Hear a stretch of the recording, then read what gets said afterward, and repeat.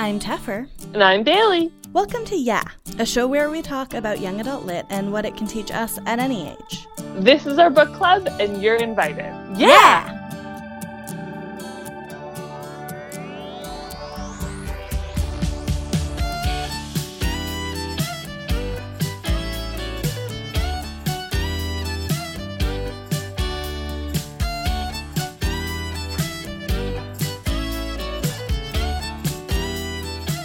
We'd like to take this time to acknowledge that the studio where we record is situated within the traditional and unsurrendered territories of the Kanien'kehá:ka First Nations.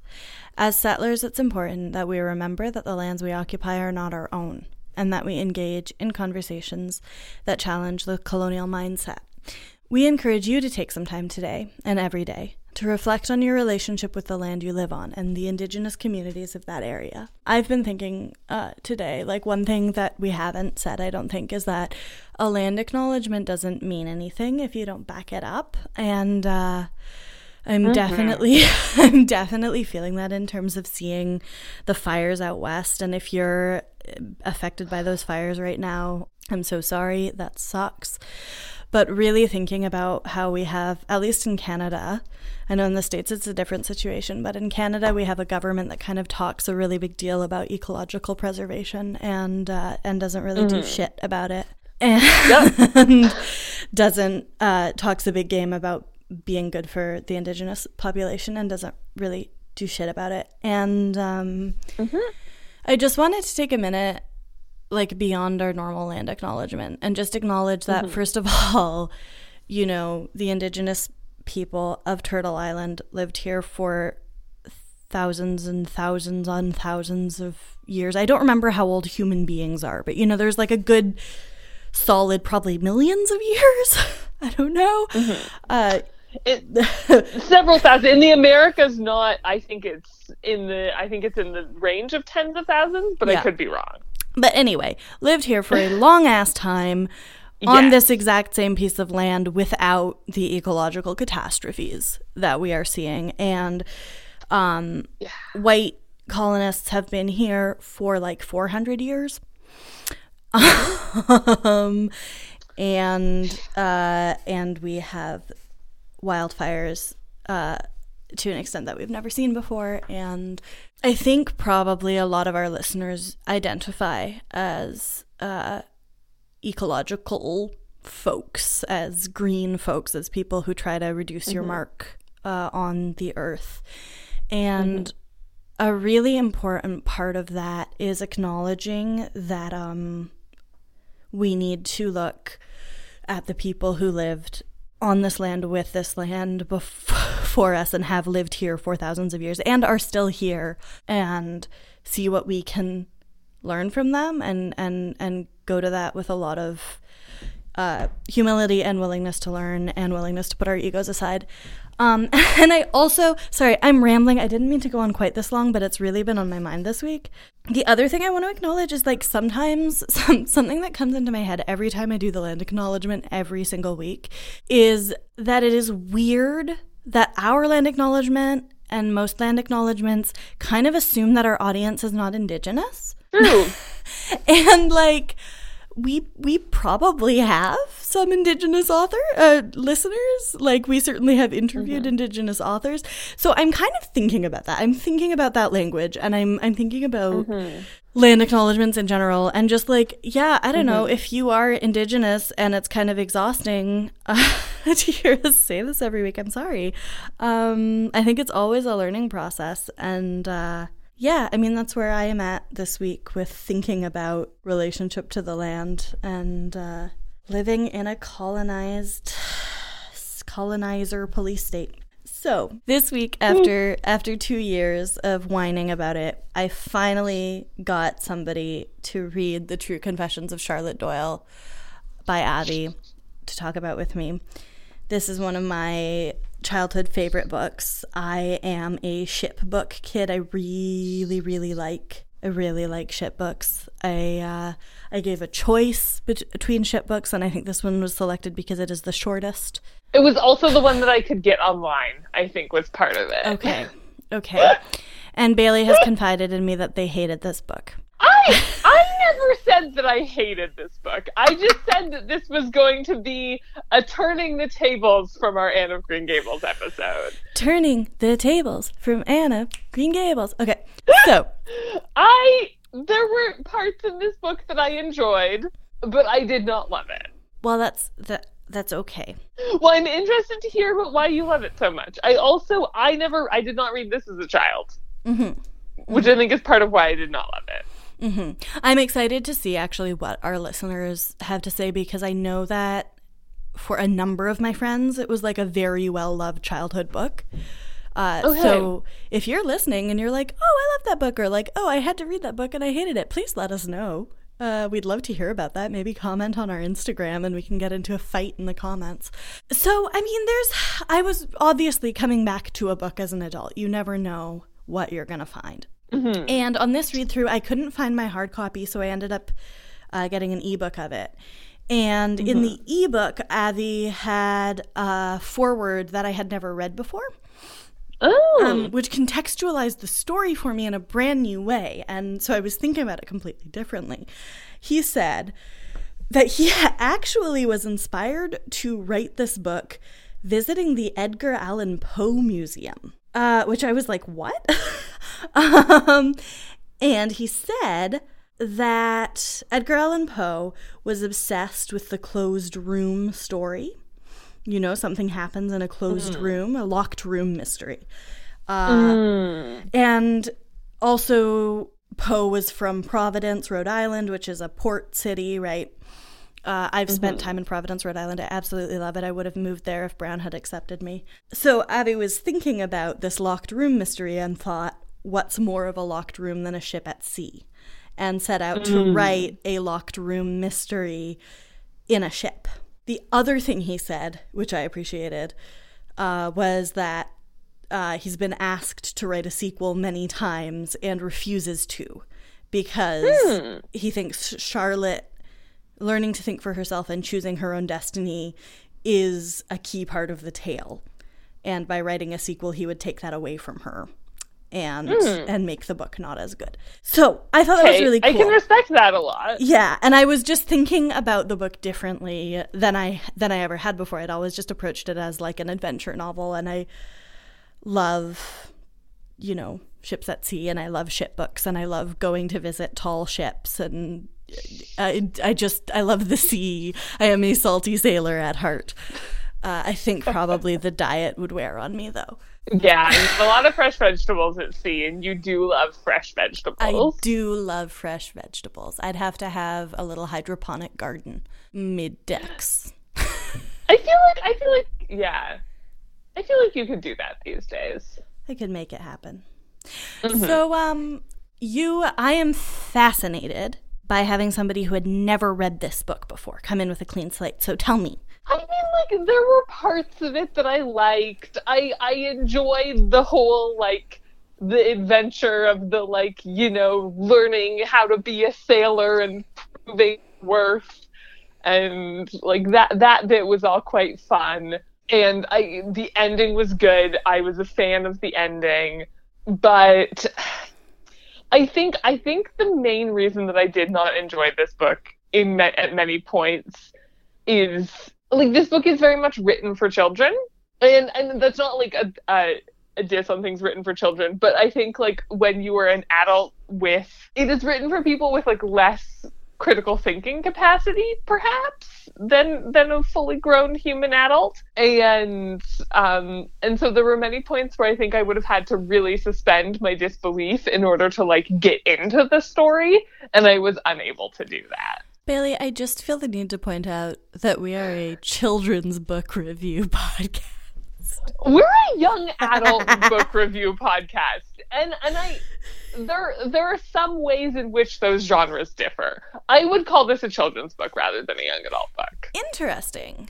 I was thinking that it's certainly, I would say it's middle grade bordering. Like, it's right on the border between middle grade and young adult, but it does have a teenage protagonist. And she does follow a coming-of-age arc. Like, I'm not quibbling with it being on the show, but in terms of, like, the complexity of the story and the writing and stuff, I think it is aimed at being accessible to younger readers. Yeah, fair enough. I was going to say it's hard for me to come to the mystery aspect of it because I've read this book so many times that when I read it, I'm not, nothing's new. So kind of suspending disbelief is not really a factor when you're like rereading a book you know really well. Whereas I see with the mystery towards the end, like when you said this about it, I was like, oh, I guess it is sort of a mystery. But like as soon as the murder happened, I was like, oh, clearly the captain did it. So I wasn't even reading it as a mystery because it's like this is very clearly what has happened. It is, and I guess I approach it more as when you're. So I mean, I like spoilers and I like knowing how things end, and then what I like is seeing how the people get there. So yes, it's very clear who did it from the beginning. The villain, I mean, he is just such a villain from the very beginning. He might as well have like crows flapping behind him, cawing. You know who the bad guy is from the beginning. It's real clear.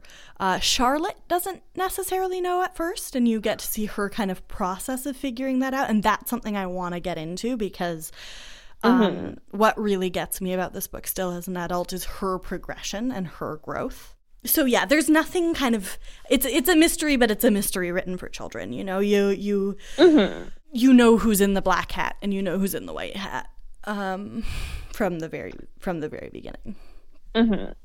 See, I think that's part of what failed to grab me about this book was like it was so clear as a reader who was the bad guy and what was going to happen that I found myself at many points just very frustrated with Charlotte for not being able to tell that this was the case. And so I can I tried to like have empathy with her and like yes, she has been like very brainwashed by her society into like an innate trust of anybody who's upper class and an innate distrust of anybody who's lower class. So like I think it's interesting that it does a good job of that in like her character growth and stuff. But it didn't stop me from just being frustrated with her.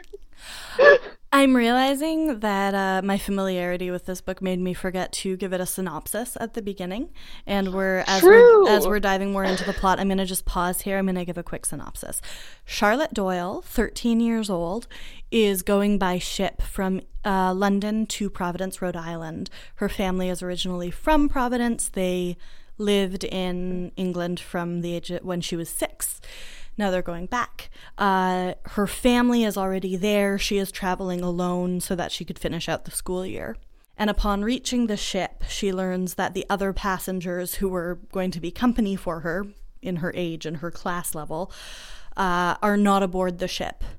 She receives many dire warnings that she should not be aboard the ship. Boards the ship anyway, and then all kinds of hijinks ensue during the course of the voyage, including murder most foul. So that's just the quick synopsis. That's where we are. The captain is named Captain Jaggery, and he, has a big black hat and a curly mustachio and goes around cackling, more or less. I hear what you're saying about, like, getting frustrated with Charlotte for not realizing things are going to turn out the way they are. And I'm assuming you mean kind of like when she tells on the crew to Captain Jaggery and then bad things happen and then she makes like surprised Pikachu face. Like she, several times before that, she like remarks about like how unfairly he seems to be treating the crew. Like she seems to like have a feel for that and like have sympathy for it and like is starting to like get to know them and like them. But then she still turns on them and like doesn't even realize that she's turning on them and is also surprised that bad things happen because of it. Like, I think I found her motivations confusing because it's like on the one hand she seems to like be getting to know and like these people, but then she's still like, I understand her affiliation for him in the beginning, and I don't understand why it takes so long and so much for her to break allegiance with him. Interesting. Okay. I mean, I think I see all these things, but I also definitely recognize Charlotte as a child who's 13 and who's like, You also, like, one of the things that I really appreciate about Jaggery as a villain is that he is masterfully manipulative. And I actually really appreciated this on that read-through, on this read-through, seeing the ways in which, right after Charlotte has seen him do terrible things, he can immediately kind of reel her in and be like, no, but, like, of course this is like this. And one of the ways he does that repeatedly is by bringing up her father. And her father and Jaggery are aligned in that her father actually is a stakeholder in the company that owns Jaggery's ship. So there's both an element of power there, and there's a really interesting power play around the figure of Charlotte's father, where Jaggery invokes him to exert kind of a paternal control over her, but she also refers to her father in order to kind of scare Jaggery, right? Because her father is essentially his boss. Yeah. And I think the thing that keeps Charlotte from doing the right thing for a lot of the book is her faith in the system. Because she thinks that if she just holds out for the voyage, she can tell her father, and her father will believe her, and then Jaggery will go to court, and, you know, she really thinks that he'll get his just desserts if she plays by the rules. And I would say the second half of the book is kind of her gradually realizing that that is not going to happen and he will not be brought to justice. And that's then really hammered home when she does go home and does try to tell her parents about it. That's fair. Yeah. No, I think that what the book is doing with that and with illustrating her, like, her journey toward disillusionment with the system is really good. And yes, she is a child, so maybe I'm wanting her to be more critical than she is capable of being. Here's what I found fascinating reading the book this time through. Charlotte is quite wealthy. She's educated. She is really the top of her society. She is the highest class person on board the ship. She actually is higher class than Jaggery. And there's a fun little moment towards the end of the book when lots of hijinks have ensued when she becomes captain purely because of that. And everyone on board is like, of course you're not actually the captain, but just like because you are the only aristocrat on board, you get to be captain. So there's a really interesting class play going on, which you've spoken to before. But I was feeling it very personally this time and really thinking about the ways we as privileged people sometimes put faith in the system, and the faith in the system can kind of help you overlook what you might call minor injustices and also increase your tolerance for injustices, right?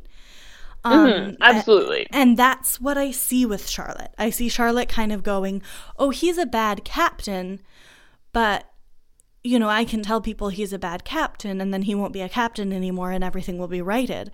And I think the moment when she stops being able to do that is when she sees him murder somebody. Yes. And she's just like, and she's able to excuse him smacking the sailors around and overworking the sailors. It's just something she doesn't understand because she's never done hard work.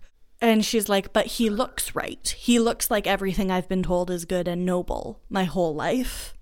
And they look like everything I've been told is bad. And I think, again, there's an element of her trusting Jaggery's word over the sailors' words.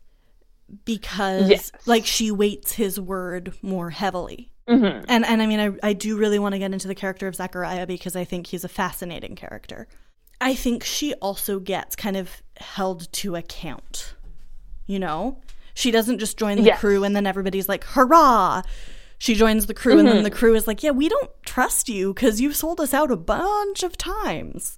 To the point that she gets unjustly convicted for murder because they're just kind of like, well, I mean, ultimately you're just not as important to us as our crew because you have gotten people killed. Yeah, it's an interesting, there's interesting class play going on, and there's interesting intersectional privileges going on, because at the beginning of the book she's very much like, I'm a girl in a world of men, I'm young in a world of adults, I'm unskilled on a ship where everybody has to be very skilled. Because you do, if you read ship books, there is like the ship, everybody's always like the ship has its own order, and if you're a passenger and you don't know how to stay alive on a ship, like you're not as important because we're trying to stay alive on a ship. Wow. So like I didn't realize going into this how passionately I feel that this is a good book, but I really am. Like I'm all set. I'm all ready to just defend it because I think it's very well written. Yeah, I mean, I definitely see what you're saying about certain things. I don't know if you're gonna convince me of that conviction, but I enjoy hearing what you love about it. And yeah, now I'm gonna have to now I feel like I need to reread this and think about whether it just doesn't do the things that I want it to do or whether I actually think that it's badly written. Okay, I'm going to ask you kind of a difficult question, I think. Kind of an unfair question. But what do you think would have been satisfying for you? I think one of the main things that I found unsatisfying that I'm also interested for your take on was, I found the sailors really puzzling. So the premise is that the whole reason that the sailors are on this ship is to take revenge on the captain. But they also seem totally unprepared to actually do that and to have not thought it through at all. I think that's what I find what I find really puzzling is this whole thing that plays out where they are determined to take revenge and they launch their revenge plot, but then they are immediately met with force. And so they immediately desist and are totally cowed, basically. And I find that I think I would not find that frustrating if it weren't that the premise was that they were on this ship intentionally to fuck with him. If it was just they were this crew on this ship with a terrible captain and they tried to overthrow him and it didn't work because he had a whole bunch of guns and then they just became resigned to their fate again. That would make sense to me. But with the added element of they were there on purpose to do this, it's shouldn't you have known that this was how he was going to react and either been prepared for it or decided it wasn't worth it because of it? I found that complicated and confusing and frustrating. That's really interesting. Because what I get from the first mutiny actually is that they had a plan in place and then Charlotte saw the gun and the round robin, and they realized they needed to act way, way, way sooner than they planned. So they tried an uprising that they were unprepared for instead of letting the plan actually develop. I will confess that one thing that kept occurring to me was literally the only person on board the ship that they needed to get rid of was Jaggery, so it seems like maybe an assassination would make the most sense in this case. I will admit that I had a little bit of difficulty suspending my disbelief that 9 grown men could not take on 1 grown man. Yeah, I think it was actually the round robin thing that confused me the most, because it's your plan is essentially your plan seems to rest on a petition. And, I feel like you should know already that that's not going to do anything against this man. So I think what you're saying is true, is maybe we're supposed to understand that what happened was not how it was supposed to happen, and maybe they had a much better plan. Mm-hmm. But I think I just, didn't see enough evidence of, what that much better plan would have been. Yeah, that's fair enough. I think especially, if it was, if the plan had just been, an assassination plot that she discovers before it was complete, I would have been yeah, that makes sense. Mm-hmm. But the fact that it involved, a petition, essentially, of, we all don't like you and think you should step down. And it's clearly this man's not going to care about that at all because he has the guns and it doesn't matter. I don't think a round robin is a petition exactly. It's that's saying that the Declaration of Independence was a petition to the king to let to let the U.S. secede, right? I guess so. It's a statement. It's a warning. It's saying we're all unified in this. So you have this opportunity to step down without violence. And there's also sea law, right? Like there are ways that you're supposed to act at sea that Jaggery does not. Like when presented with a round robin, you don't just go off and shoot somebody in the chest. So there's also an element of like rules being violated. There's a pirate's code. I mean, they're not pirates. But anybody who's watched Pirates of the Caribbean knows. So that's fair, that it's, like, supposed to rely upon these, like, rules of the sea. I think, again, it comes back to, like, why did they think... Like, I understand that what Jaggery did is not what you're supposed to do when presented with this, but why did they think he was going to do what he was supposed to do? Right, yeah, given their understanding of what he has done in the past. Fair enough. Yeah, that's fair enough. But okay... So we've talked about the plot and the weaknesses and the strengths, such as they are. But I do want to talk a little bit about Charlotte's character development, because that is the main thrust of the story, and I really appreciate it. Charlotte is a Victorian young woman who has been raised in finishing school and raised by a high-class family. When she goes on the ship, her main concern is keeping her clothes and her hair nice. She's following all the rules. She's working on her spelling. And I think that's really different for me than a lot of sea books that involve young girls going to sea and becoming sailors. They're often sort of... I was always a rough and tumble lass who's more interested in climbing trees than doing needlepoint. And Charlotte Doyle is into doing needlepoint, and she's into brushing her hair 20 minutes before bed. And one of the things I really liked is that she very clearly is interested in the attention of men already as a 13-year-old, and is already very aware of them and of, like, seeking their approval. But I think that's written in very subtly. You get it, like, you definitely get the sense of her crush on Ewing, and you definitely get the sense that she has a crush on Jaggery from the beginning, but it's not explicitly stated, and I think that's a very good way of writing 13-year-old crushes on grown men, as someone who had a lot of them. That it's kind of like, I have this feeling about this person, and I don't really know what to call it, but I'm definitely gonna, like, hang out with them a bunch. And, like, brush my hair a lot. And then she gets radicalized, right? Like, she sees enough injustice that she can't ignore it. And then the kind of final... First, she sees the person who she set up as her father, her father metaphor on the ship, turn out to be terrible and get taken down. And then she sees her actual father and realizes, oof, this wasn't just on board this ship. This is something that's everywhere. And I think we don't often get to see sort of the total radicalization process. Like, it's usually like, I already didn't fit in, and then I realized there was a place for me elsewhere. But this is really, I thought everything was okay, and then over the course of 2 months got to a point where I literally can't live in this society anymore. And it's also not just because it's restricting for her. It's also because she's become aware of the injustices, and she really, like, can't reconcile that and can't forget it.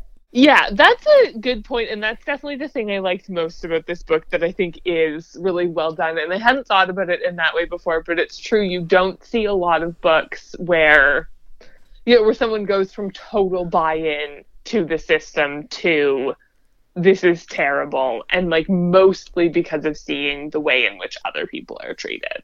So that is definitely really good, and I really like the ending, and not the just, like, she escapes ending, but how, like, subtly, like, her, definitely, like, you can see her, just, like, chafing at the life that she is now confined to, but also, I do really like the weaving in of the detail of, like, she's, like, trying to, like, befriend the servants and, like, trying to, like, develop a relationship with them, like, partially because she's lonely, but also because she's, like, learned to see them as actual humans. And she keeps getting the response from them that, like, your dad would not like that. And I like how that just like subtly plays into her, like, oh yeah, my dad is part of this same system that treats working class people like they are worth less and that they don't matter. And I really don't like that, and I can't exist in this world anymore. I like that. I think the other thing that I really like in her development is that even though she is not inclined to like physical stuff, she actually takes to her life at sea very well. And I like that she is so determined to do well that she does well. Like she's got it in her head. She's so set that she is going to be one of the crew, and she is going to be helpful, and she is going to really like make reparations for the harm she's done, that she manages to become an adequate sailor. That's very cool. I think that's a cool message to send. That, you know, when you know the right thing to do, especially like as a kid's book, right? That when you know the right thing to do, you can make the thing happen. I also want to talk about Zachariah, because we haven't talked about Zachariah. And I think Zachariah is a really important character. Yes. And also coming to reread the book, I was very nervous because I couldn't remember how Zachariah was depicted. So Zachariah is one of the sailors. He's the ship's cook. He is originally from East Africa and ran off as a boy to be a sailor and has been a sailor for 40 years. He finally was able to become ship's cook instead of a regular hand because basically he's getting very old and needs a more quiet life. And he sort of takes Charlotte under his wing from the beginning. He finds her terribly seasick in her cabin and takes her invites her to the kitchen for a cup of tea and gives her a knife to keep herself safe because he knows that things are happening on board the ship. They tried to make her not come aboard the ship, and you know, she's there anyway, and he wants to protect her. And Zachariah says from the beginning, we're kind of alike here. I'm the only Black person and you're the only girl, so we should be friends. What I like about how that story develops is that it's a kind thing that he says to her, but it's very clear throughout the book that Charlotte has far more privilege than Zachariah, and gets far more nice things and preferential treatment. And that, you know, the jokes directed at her are kind of friendly jibes, and the jokes directed at him are something different. And that is really good. I think there are enough stories out there that are like, oh, I am a white woman and you are a Black man, so by privilege we're basically the same. Which, you know, if anybody is reading the news these days, you should know is wildly untrue. If anybody's been reading the news since, you know, I don't know, 1715. But he's also very protective and he's very attentive, and he really does take care of her through the end, even when she's done bad things, and he's always there. I think of all the characters, Zachariah is the one who really understands that she's a child. And really tries to protect her and take care of her. You know, Jaggery sees that she's a child and uses that to manipulate her. And Zachariah is kind of just like, she should not be here. And, you know, she shouldn't be experiencing the consequences for just being in the wrong place at the wrong time. And the other just little detail that I like is that at one point she's talking to Zachariah and he says he was born on the east coast of Africa, and she's like, oh, are you a slave? And he's like, no. No, I just ran away and started being a sailor. Like, that's... and I liked that little kind of resistance of a narrative that, as a wealthy white girl, which probably a lot of, I mean, at least in my experience, a lot of the people reading this book were wealthy white girls. Having that little, nope, not all Black people are slaves, is a good moment to have there. And then also that he becomes, he can't have the title of captain, but he is functionally captain. Yes. Yeah, is again a really deft way of both being aware of the class realities of the 1800s and also aware of the way that people find their ways around those rules.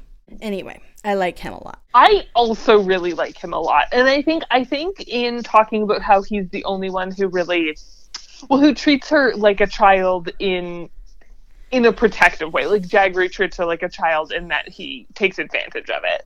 But he really understands that she's a child, and so it means that, it means he has a lot more empathy for her and doesn't hold her to account for the things she's done the same way the other people do. And I think that was definitely one of my frustrations as well, was that none of the other sailors were acknowledging that, like, she is a child. Yeah. And so I think that was part of it. I think also, talking about Zachariah reminds me, so, like, this obviously got nullified by the end of the book, but my experience of reading the book for a good chunk in the middle was colored by, like, so one element of the mystery that I did not guess was that Zachariah was still alive. I did not see that coming at all. So I spent the good, like, middle third of the book thinking that the book had killed off the only black character, like, first one, and I was like, I don't like this. I don't like that you did this. So definitely, like, my opinion of the book was colored by that for, like, the middle sizable chunk, and even though at the end it proved to not be true, it definitely, like, tinged my reading of the book with, like, being upset with the book for having done that. Also, like, from, like, a standpoint of, like, if you only have one black character, don't kill them off. And then also just, like, he was one of my favorite characters, and so I was also just grumpy because I was like, he was great. Why did you kill him?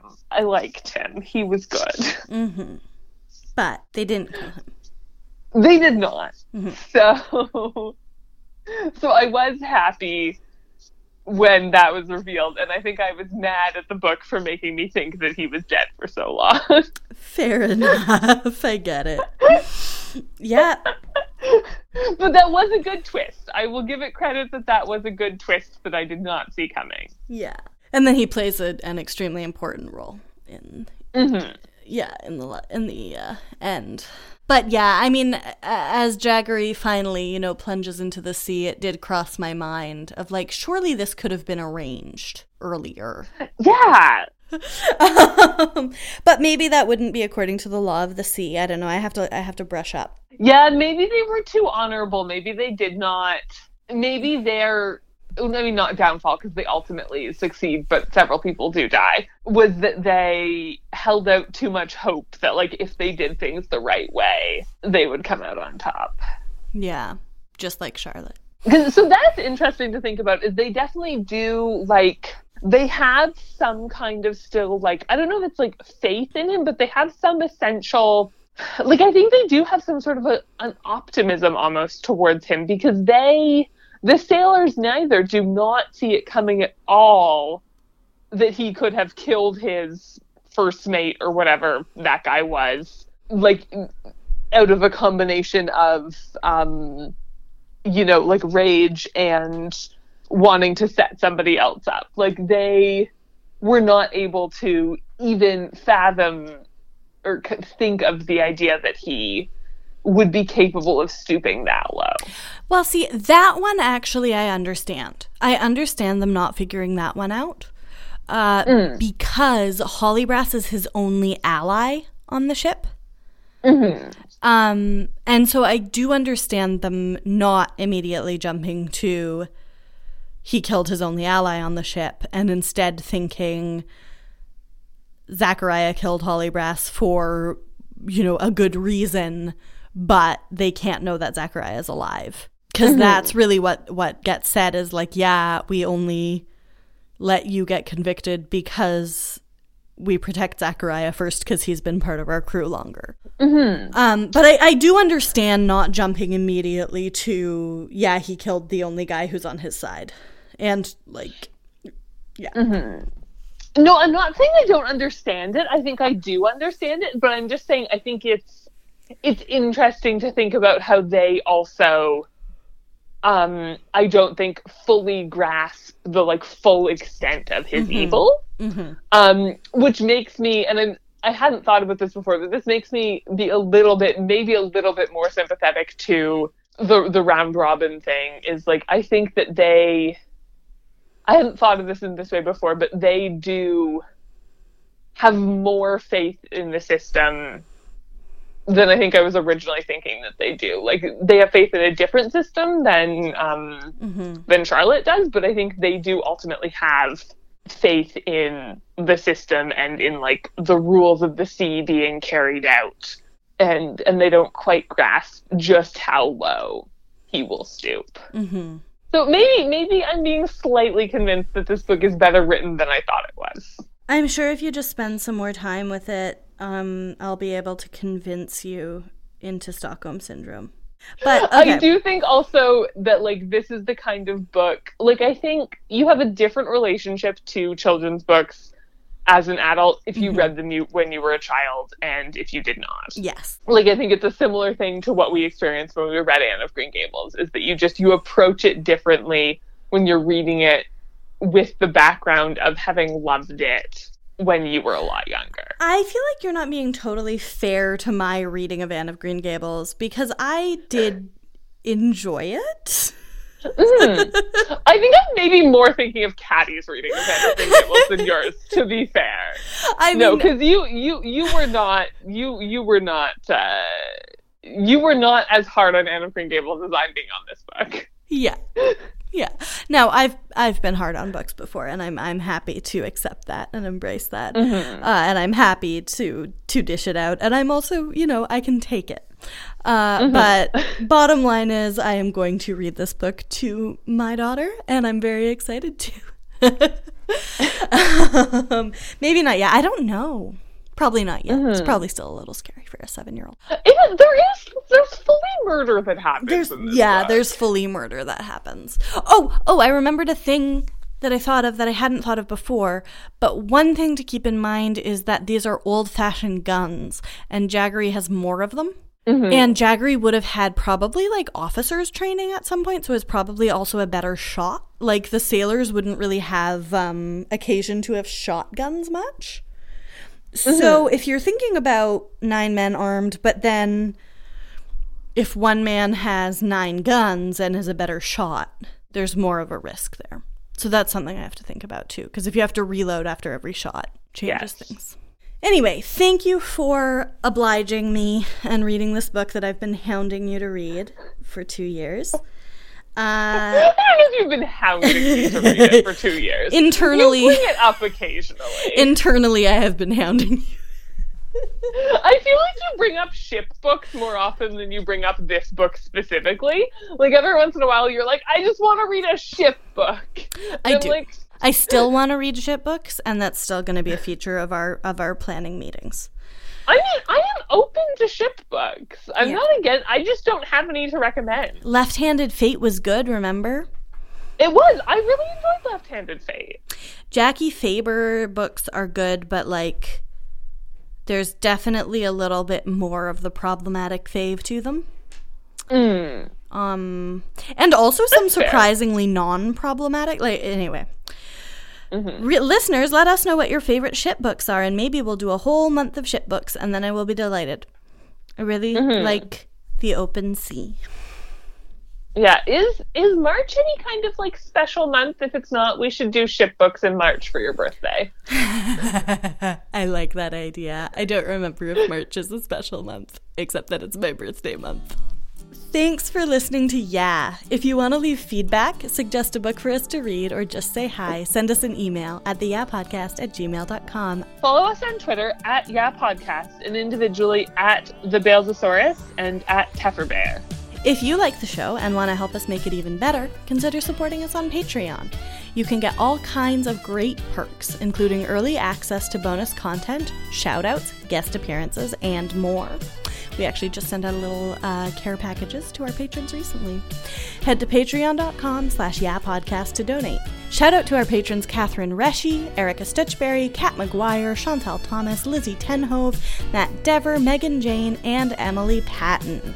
We have merch. Hit the merch link in the description of this episode to get some from the fine folks over at TeePublic. You can also support us for free by leaving a rating and review on Stitcher or Apple Podcasts, subscribing on Spotify, and by sharing this episode with a friend, maybe a friend who loves the open sea or mystery books or Providence, Rhode Island. Special thanks to Great Bear for letting us use their song Jenny's Groove as our theme music. You can find their music for sale at greatbearmusic.bandcamp.com. This episode was produced by Tevra Ajemi, and that's me, and edited by Tom Zalatni as part of the Upford Network. You can find out about all the great shows on our network at upfordnetwork.com. Check it out. We've added some new stuff, or are adding it soon. Keep an eye out. Bye-bye. Bye.